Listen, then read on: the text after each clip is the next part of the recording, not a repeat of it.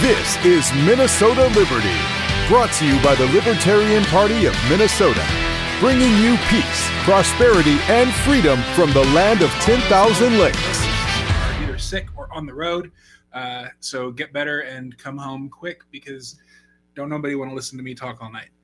Tonight I am going to be joined by the wonderful outgoing chair and current regular guy, Charlie Kuklins. We're going to be talking about the kind of a year in review and then also the just past convention. So without further ado, here's Charlie. Hey, Charlie, welcome. Thanks for joining. Hey, James. Thanks for having me. It's a pleasure to be on the sixth episode of the Minnesota Liberty podcast. So yeah, they say once you hit 7 episodes, you kind of have staying power. So I'm hoping we at least all right. Yeah, I'm the last one then, right? Yes. Actually, it sounds like our new chair, Mary Ann's, going to be joining us next week. So that'll be a lot of fun. That'll be awesome. Mary Ann is a rock star. We are so excited to have her as the chair, and she comes with a lot of experience and a lot of just a lot of energy. So I'm excited to see how the next 2 years go, and excited to be part of it. Were you involved in those Ron Paul campaigns? I was not actually. I lived in Wisconsin at the time, so I was not a Minnesota resident, and I had nothing to do with them. Cool. Yeah, I moved here in 2010, I think. So I was in Texas at the time of the 2008 election, and I was excited about him, and that's kind of that was kind of my entry point into libertarianism. I remember in 2010, I guess it would have been. Well, that doesn't make sense. I guess it must have been like 2009 during the primaries or something like that for the gubernatorial race in Texas. There was this Ron Paul endorsed candidate named Deborah Medina, who they were, just in keeping with every way they've ever treated any sort of, outsider candidate or whatever. And she was running as a Republican. She wasn't even like a third party. They were keeping her off the debate stage and not letting her, not interviewing her in the press and stuff like that. So I organized a boycott on Twitter, which had just, Twitter was just a baby at that time. You were using Twitter at that time? Yeah, I was. I know. Actually, a friend of mine from high school's dad got me into Twitter, like randomly. This was back when Twitter was like you would text your tweets. You didn't even have like a phone browser. Most people didn't have phone browsers. Wow. So I, through that and my blog, which back then everybody had a blog. We organized a boycott of all the advertisers for the big like news conglomerate that was sponsoring this debate, and it actually worked. They invited her to the debate like after a few days. Sweet. So, yeah, that's like one of 2 boycotts that have ever worked, I guess. You're like, I can do this. This works. Yeah. So that was cool. Awesome. Then I moved to Minnesota and was super involved. Well, super involved. I don't know. I was involved in 2012. I was a delegate to the nice to the GOP. Yeah, I didn't actually. So, I was a conservative growing up, and really didn't come to libertarianism until I actually bought a couple properties from a libertarian guy in Eau Claire, Wisconsin, and we started talking. I asked him, I was like, hey, some guy gave me your name, said you're retiring from the property management business. Guy had 50 units in Eau Claire. And I was like, well, would you be willing to sell one? He's like, yep, I got this property over here. Come by, we'll talk. And I ended up buying it from him. But he, if I remember correctly, he was going to be a fellow at the Cato Institute. So, and this was during his like academic career. That's cool. And then he completely just said, I'm done with academics, started learning property management, learning how to fix properties, and then just accumulated about 50 properties over in Eau Claire. And so then he was just like, I don't care. I'm just doing what I do. That's awesome. And I was like, that's awesome. Given that this is sponsored by the party and not my own personal podcast, I won't tell you my opinion on the Cato Institute. Hey, I get it, but this was around. But let's say if I was a fellow at the Cato Institute, I probably would also go into property management. So, well, yeah, you're like, I see why he got fed up with it. That's so yeah. But yeah, we started talking. He turned me on to a couple books, and that's kind of how I found that I was a libertarian. So previously I was like, yeah, I'm on the conservative train, but not so much. That's cool. Yeah, now, man, you're walking around in a Rothbard shirt every time I see it. You got your big Gadsden flag on your car and stuff. Yeah. Actually, you and our executive director AJ have kind of matching stickers on your back windshields. Oh, really? Yeah, except his says "Don't tread on anyone," which is a little more libertarian than "Don't tread on me." Actually, not by much. I mean, "Don't tread on me" is individualist, and anyone is kind of collective. So no, but mine is "Don't tread on anyone." That's is it? Oh, then y'all have the exact same sticker. Yeah, I got it from Anthony Welty. Oh, cool. Yeah, he's so great. Yeah, he's awesome. Yeah, when he was out here with Nate's campaign, yes, I bought a couple stickers from him. Awesome. Or his wife's the one that makes the stickers. But I think if I put stickers on my car, I'd probably be getting a divorce pretty soon, or not a divorce, but breaking up. I'm not married, but so I try to tone down like my public image, like unless I'm going to a libertarian meeting or somewhere where I just don't care what people are gonna think of me. Right. I don't wear libertarian t-shirts and stuff, and the car stickers and stuff are kind of just not my style, I guess. Although, I'm not ashamed of a good conversation now and then. Dude, I might be wearing more. I'm going to see if I can make some t-shirts. Yeah. Hey, I make all those buttons. Making buttons is a lot of fun. I didn't realize, I've had Photoshop forever. I know how to use it, but the actual doing it for a purpose and not just futzing around with it for work and stuff. Yep. It's a lot of fun. Hey, Bull Johnson's in the chat. He says twinsies. Which yeah, we know Bull. Thanks. If we took our names off, could you tell us apart, Bull? I know. Last time we were on a Zoom, we were wearing matching hoodies. Even you had to take yours off. Oh yeah, I should have checked with you. Are you wearing a gray hoodie? Is that? I love it. Yeah, we're not related, actually. In fact, we just met like a couple of years ago. So yeah. So it's funny because at the you said we met. Where did you say we met? I thought we met, or at least the first time I remember talking to you was in the buffet line at the 2021 convention, maybe. Oh, see, and that's the thing. We had I was pretty sure we met before the convention. Really? Did you go to coffee before the convention? Yes. Because we Nate was there. I think Zach Turcotte. Yeah, that was a little a little coffee get together pre-convention. I remember that. Yeah, that was where I met Kaylor Nygaard too. Yeah, Kaylor was there. Yeah. Well, I guess not talk too much about the Nygaards, but man, that was a fun little feisty convention. It was nothing like last year's, but there's. But speaking of conventions, this year's we got some shit done, right? We did. Yeah, to start the convention, me, I'm not big. I don't like to talk in front of people. That's not kind of my style. And you're good at it. Be on the spot with some of the Robert stuff. I was like, oh man, this sucks. I don't know how you guys do it. But it was great. We started the convention, and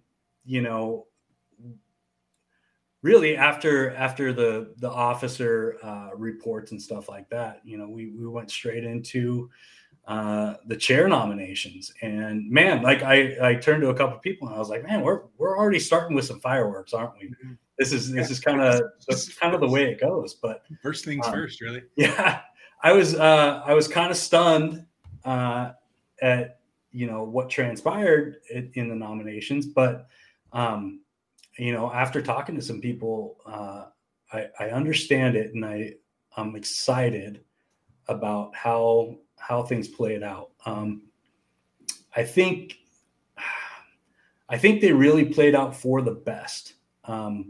I think it sets us up for to learn and get some experience under some some really, really great people. And it sets us up for the next 2 years. Mm-hmm. So I'm excited. I'm happy to still be involved from an IT perspective.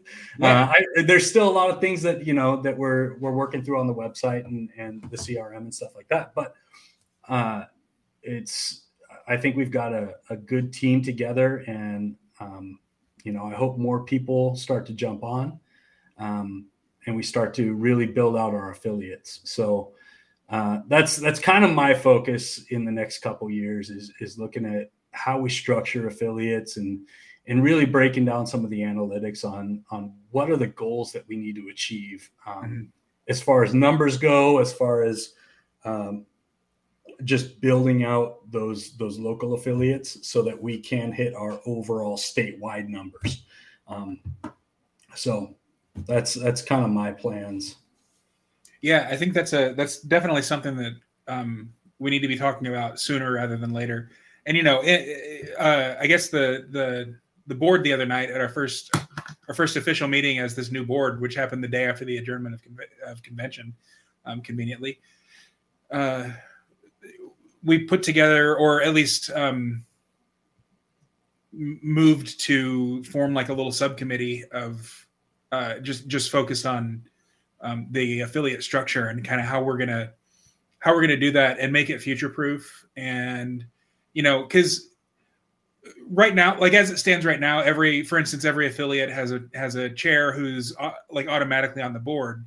But as we grow, a board of 30 or 40 people is going to get unwieldy. So we've got to come up with a way to still have representation, but then maybe not have every single affiliate somehow. And then like you were talking about at the convention itself, which I'd love to get into. Actually forming affiliates that go along with the Senate districts. How do you see that playing out in the near term and then also in the long term? Yeah, it's interesting because we don't have anything at the Senate district level right now. Mm-hmm. But this is something that in the Platform and Bylaws Committee we absolutely discussed, and I believe we didn't get to the resolution that we passed from the Platform and Bylaws Committee at the convention, but I'm happy to see the new XCOM take it up and really put some thought into this, just because there's a lot of questions that need to be answered, and everybody needs to be comfortable with how we format this. But the way I see this playing out is I would like to see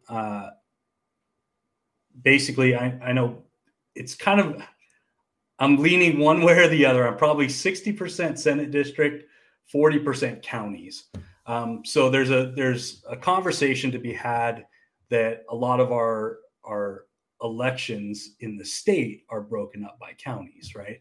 And then counties and Senate districts don't always align. So there's something to talk about there. How do we want to do this? Counties are quite large, especially in outstate Minnesota. Yeah. So that's something to think about. And however we want to set it up, in my opinion, we should still default to congressional district representatives on the executive committee. Yeah. So the way I see it is really every BPOU or Senate district should have their own convention, right? And then elect delegates to a congressional district convention. And I know convention. Where'd you get that idea? I know, right? So it's like we're overloading convention season with this, but realistically, it would be like, probably if we're looking at like 10, maybe 15 really active people within the Senate districts, it shouldn't be a huge convention, right? And then, delegates to a congressional district should be, allocated based on membership in a Senate district and so on and so forth. So then we should have delegates to the state convention out of congressional districts. But a congressional district representative, in my opinion, should be representing on the executive committee. So that's how I see it. I don't know that that's how that's going to play out. But it would be nice to grow to that level. Just thinking about it, I think one of the arguments in favor of county level affiliates rather than Senate district is that there's more winnable elections inside the county system, whereas Senate districts are partisan, which we generally are kind of just, effed out of rather than included in. But at the municipal and county level, where they're kind of nonpartisan, we can often sneak in there. Sure. But you can do that at the Senate district level too. Yeah. There's nothing to say that you can't do that at the Senate district level and still participate in county stuff. Like you can band a couple Senate districts together within the county. Right. And just kind of go that route. That's kind of been my, as a returning, I guess, board member now, my hope is that as we start affiliating new groups, that they will kind of like Lego piece together the Senate districts that they're actually, because our bylaws do require the affiliates to be like represent a geographical region. And as it stands right now, like we call them the congressional district affiliate, but sometimes people will, like CD3 tried to split last year and then they've rejoined now because it didn't work out. But like, where is the line of demarcation? I don't know if y'all as a board made that clear. And then now we've got the Dakota County and Goodhue Libertarian Women affiliate that's kind of overlapping with CD2, and so I think that the new board and probably going forward are going to need to be a little bit more scrupulous with requiring, like, maybe just tell us what your boundaries are. It's not necessarily up to the board to say, yes or no. Right. I mean, it is ultimately. It is ultimately, but at the same time, I think it would be interesting if we were to change the bylaws or make a bylaw change that would allow congressional districts to allow affiliates underneath them, and then have, however they want to structure it, then so be it. I think there's that's my preference. I was on the Platform and Bylaws Committee. It was not very popular on my committee, but I the way I see it, similarly to the way we do the regional structure in the National Party, where the component parts, kind of band together and form their own region based on a percentage of the party. I mean, and maybe the way that we've got our current region, like we have South Carolina and New Mexico was in it until they backed out. I would hate for every year for the congressional, the Senate districts to have to figure out what congressional district they belong to. But that's set. Every 10 years when we go through a census. Yeah. So it'd be interesting. I mean, the biggest thing that we worry about is, okay, when the next census comes out and Minnesota's lost 1 million people, right? Are we down to 7 or 6 or 6 congressional districts? So, yeah, that's one thing that I kind of worry about a little bit too. I mean, I don't know if that trend will continue for the next 10 years, or I guess 7 years now, but the blue states are kind of dwindling in population. And I think Minnesota followed that trend. Yeah, I think I don't know. I know I've heard reports. I don't know if they're from trusted sources about people leaving at least the state. I can't remember where I saw the infographic, but it was like there's an exodus from the Twin Cities into outstate Minnesota, but there's also just like tons of people moving into the South. So the Kentucky, Tennessee areas, even Texas. So it's a trend. Texas. That's my native home. I know. In Texas. But yeah, it seems to be a trend that who knows what Minnesota's going to look like in 10 years. but I think that's really what I was talking about during my 20-year speech. Is we don't know what politics is going to look like in the next 20 years. I believe it's going to look drastically different than what we currently have. And so one of the biggest things that we really need to do at a local level is start building those off ramps for communities. So in my opinion, again, this is only my opinion, and I haven't studied this to a T yet, but if everything is going to go the way that we think it's going to go, at some point, communities are just going to have to stand up and say no.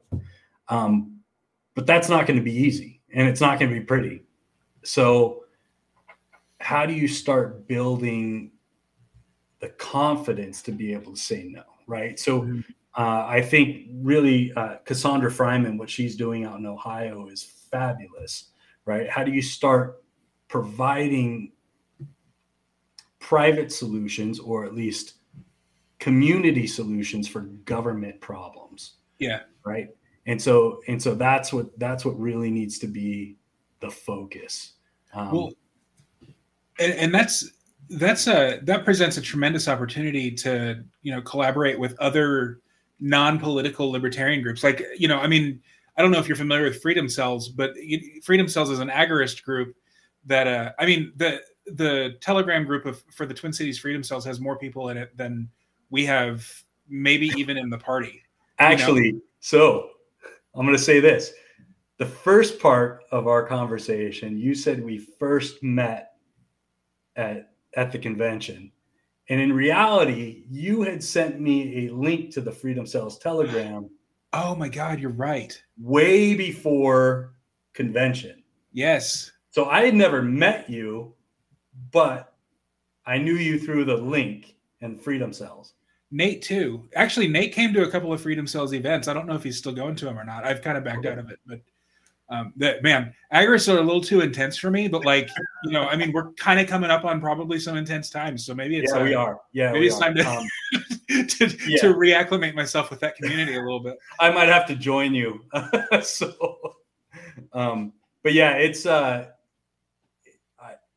we're going to come across some hard times, and I think the first step for libertarians to be able to kind of at least start to foster these relationships is really just get to know your neighbors.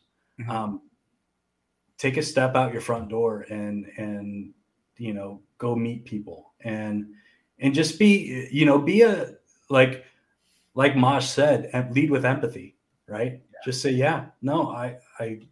we don't have to talk about politics. We don't have to say anything, but I just want you to know who I am, so you're comfortable with me to come and ask me for anything, right? This is what I do. This is who I am. If you have a need, feel free to use me as a resource, right? And so it's just having that honest conversation with your neighbors and starting to build the community around that. And then, then it moves onto the street, and then, people, maybe somebody else hears about it and be like, oh yeah, Charlie's, smoking a brisket for, this week, and he's going to have some people over. Just come on by. That's a great idea. So I think that's how you get people to feel comfortable with their neighbors again. What do you think? So you've been, you know where I live. Yep. My block is entirely like socialist leftists, basically. And like, I'm not opposed to multiculturalism and some of those values that my neighbors espouse. But like, how do I find common, like my next door neighbors to the right, like, their yard sign rotation is basically, Bernie for president, followed by, nurses put the care in healthcare because they're union organizers. And now they've got a big, like, public teachers union thing. And, that doesn't bother me too much. but like if they find out I'm libertarian, then they'll have my head on a pike. I'm scared. And I think that's I know I'm probably going to get blasted for this, but that's all right. You're not scared anymore. No, realistically, you have that conversation with them, and there are libertarians out there that want to live in a voluntary communal society, right? And so if you start talking to them about, you guys, wouldn't it be great if people lived in a communal society where they shared resources with each other? Yeah. And blah, blah, blah. And so you have that conversation, but then say, wouldn't it be awesome if you were able to do it voluntarily and you didn't have the state telling you what to do? I don't know. I don't know if that's going to work, but it would be interesting to have those conversations, to say the least. It's a tough thing to kind of break people from their mold, or even if, realistically, I think that the best way is to start something, right? Pick a topic, or at least pay attention to what's going on in the city and what's being presented to the city council, and say, this is going to affect us. How do we stop making it the city's problem? And how do we take responsibility for it as citizens? And maybe that starts to bridge the gap. I don't know. There's a great book. It's called Community Technology. It's by a guy named Carl Hess, who, so Carl Hess was an agorist, but I think he was also like a speechwriter for Reagan or Bush or one of the Republican presidents, which, typically you wouldn't see those two things go together. But in any case, he wrote a book called Community Technology. And it's about how he basically created an agorist society, like in his little neighborhood in Washington, D.C. They were doing everything from, community policing to, they had a whole like aquaculture, like with fish and plants and everything, sort of like, I guess, networked between apartments and stuff like that. Nice.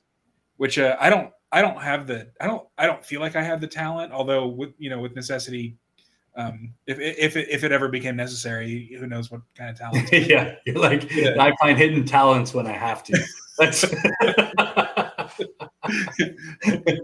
I can't fight and I can't outrun anybody, but I can cook you a pretty good meal. So there you go. I'd rather not find out my hidden talents when I need them. I know. So it's the be prepared, but that's a tough one. I mean, especially when your philosophy just doesn't line up. Just having that conversation. Plus, I don't know what their reason is or what their experience is. Because one of the things that I've really kind of started focusing on lately, especially over this past year, is just trying to understand where people are coming from. What's the perspective that they bring to the issue that their decisions are so ingrained in them, right? So there's a reason people believe what they believe. It's because they have a different perspective, and until you change somebody's perspective, but if that's been their life, that's been everything that they're going through, it's really hard. And you can do it through a book, but who's going to take the time? I mean, how many libertarians read? Well, all right, libertarians always read alternative, but how many conservatives read like Marx, or how many socialists read a conservative writer? So it's like the perspective that you bring to the conversation really is going to drive that philosophy. So just try and understand where they're coming from. You're like, hey, even just ask them about their background. What's your background? Where did you come from? Where how did you come to live where you do? And how do you like it? What are things you'd like to see changed? Right? So build that common ground and just understand what motivates them. And then maybe there's a solution for it. Maybe there's an immediate one that you have background in. Right? Yeah, that's a good call. And like you said earlier, like just steer clear of politics if necessary. Right. But also like you have to stick to that. You know, I've ruined many a first date because I, you know, drank too much and started ranting about foreign policy or whatever. Thankfully I have a long-suffering partner of 4.5 years now that will, you know, put up with the occasional rant. The occasional rant. When we go out, it's all rant. Like I know. I give him credit. I'm like, I keep like, I'm like, man, Andrew, I want you to be involved in the conversation too. Like, let's. Yeah, I know. Well, and that's the thing. I found the one person who's a better libertarian than me because he just doesn't care about politics at all. Like, it's just he has no opinions. It's great. Oh, I love it. That's not true. He has opinions on stuff. It's just they're not like closely held, and he sees so many different sides of every story, which is also an enviable position to be in, and something that I aspire to. For sure. This is really turning into like an Andrew Love fest, and he's in the living room getting high with a friend playing video games right now because 420. I'm coming over, or at least close enough. All right. Well, you need to go pick up your kid and stuff. So yep. We'll be cutting it short in about 15 minutes or so. Why don't we give? Do you have any other thoughts on kind of what went on in this last convention this weekend? I've got plenty of thoughts. You know, starting with the chair race. I was kind of taken aback when one of the leading candidates in the chair race refused the nomination. But you know, I chatted with her for a bit afterwards, and you know, I think, you know, you asked me for that quote in the press release, and I think really it. Kara has so much passion for this party that I think it would have killed her to see the division continue. Yeah. And so I think that's why she did what she did. And I'm ecstatic about how it turned out. I think 2 years with Rebecca as vice chair is going to be phenomenal, because she brings that fire that she wants to get shit done too. So I'm happy to see that. I think there's always been a conversation about Kara serving as political director, right? So that's a position that just is kind of made for her. You know, the officers round out with Justin jumping back in as secretary. So it's great. I like the way things are going. And even, I mean, there's some things at the convention that we didn't get to in the bylaws. We spent a lot of time arguing over language on platform, but the bylaws, I'm happy to see that the resolution that didn't get addressed is still going to be taken up by the executive committee, as we talked about earlier. There's a couple other things that will kind of have to get carried over into next year, but I don't know. The priority was the 2/3 vote, right? Yeah. On rate choice that vote. was the big thing. And I know, Justin Jelinek was sitting there just sweating because we were spending so much time on those platform amendments that were supposed to take 5 minutes. Yep. We're sitting there arguing over the word "the," and Justin's like, "I am going to be murdered if I don't get this." That's the one thing that needed to happen, and we don't address it. No, I'm happy that was addressed and taken care of, and I'm sure Chris Holbrook is happy that that's taken care of as well. So it's you know, there might be a little bit of spats that carry over from from before the convention. But I think those will all get worked out.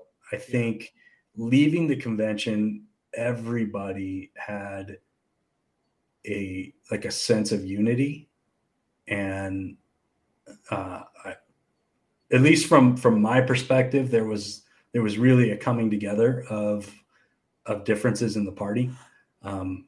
And now it's time to focus on the next 2 years and getting work done. So that's, I think it was a great weekend. I think there were a couple people missing that we would have liked to have seen, but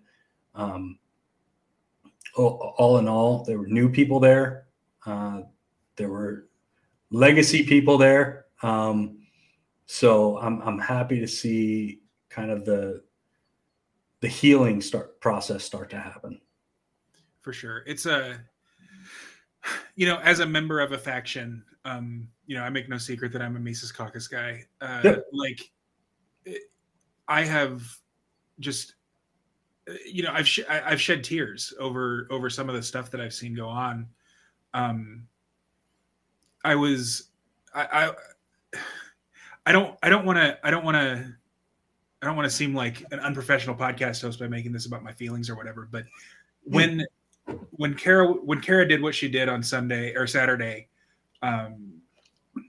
not accepting the nomination and instead nominating a unifying candidate, I think that was the best outcome. And a candidate as great as Marianne too. Yep. I think that was probably the best thing that could have happened. If I had my druthers, I wish that she would have maybe tried to get Rebecca on board with it as well, so that we could all go in with a unified attitude. But I think that the best outcome with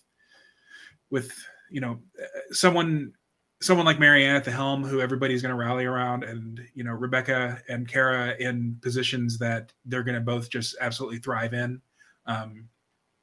It's pretty awesome. And myself in communications director as well, which we haven't really mentioned, but thanks to the party for trusting me with that huge role. I have already been mentored by Marianne and by Scott Malik, who's one of the greatest writers in the party. And you said potty. I'm really just kind of feeling the love right now. It's great. The board's going to be doing the retreat, which was one of Kara's ideas that Marianne ran with. We're going to be all kind of meeting up, maybe up in northern Minnesota sometime in the summer.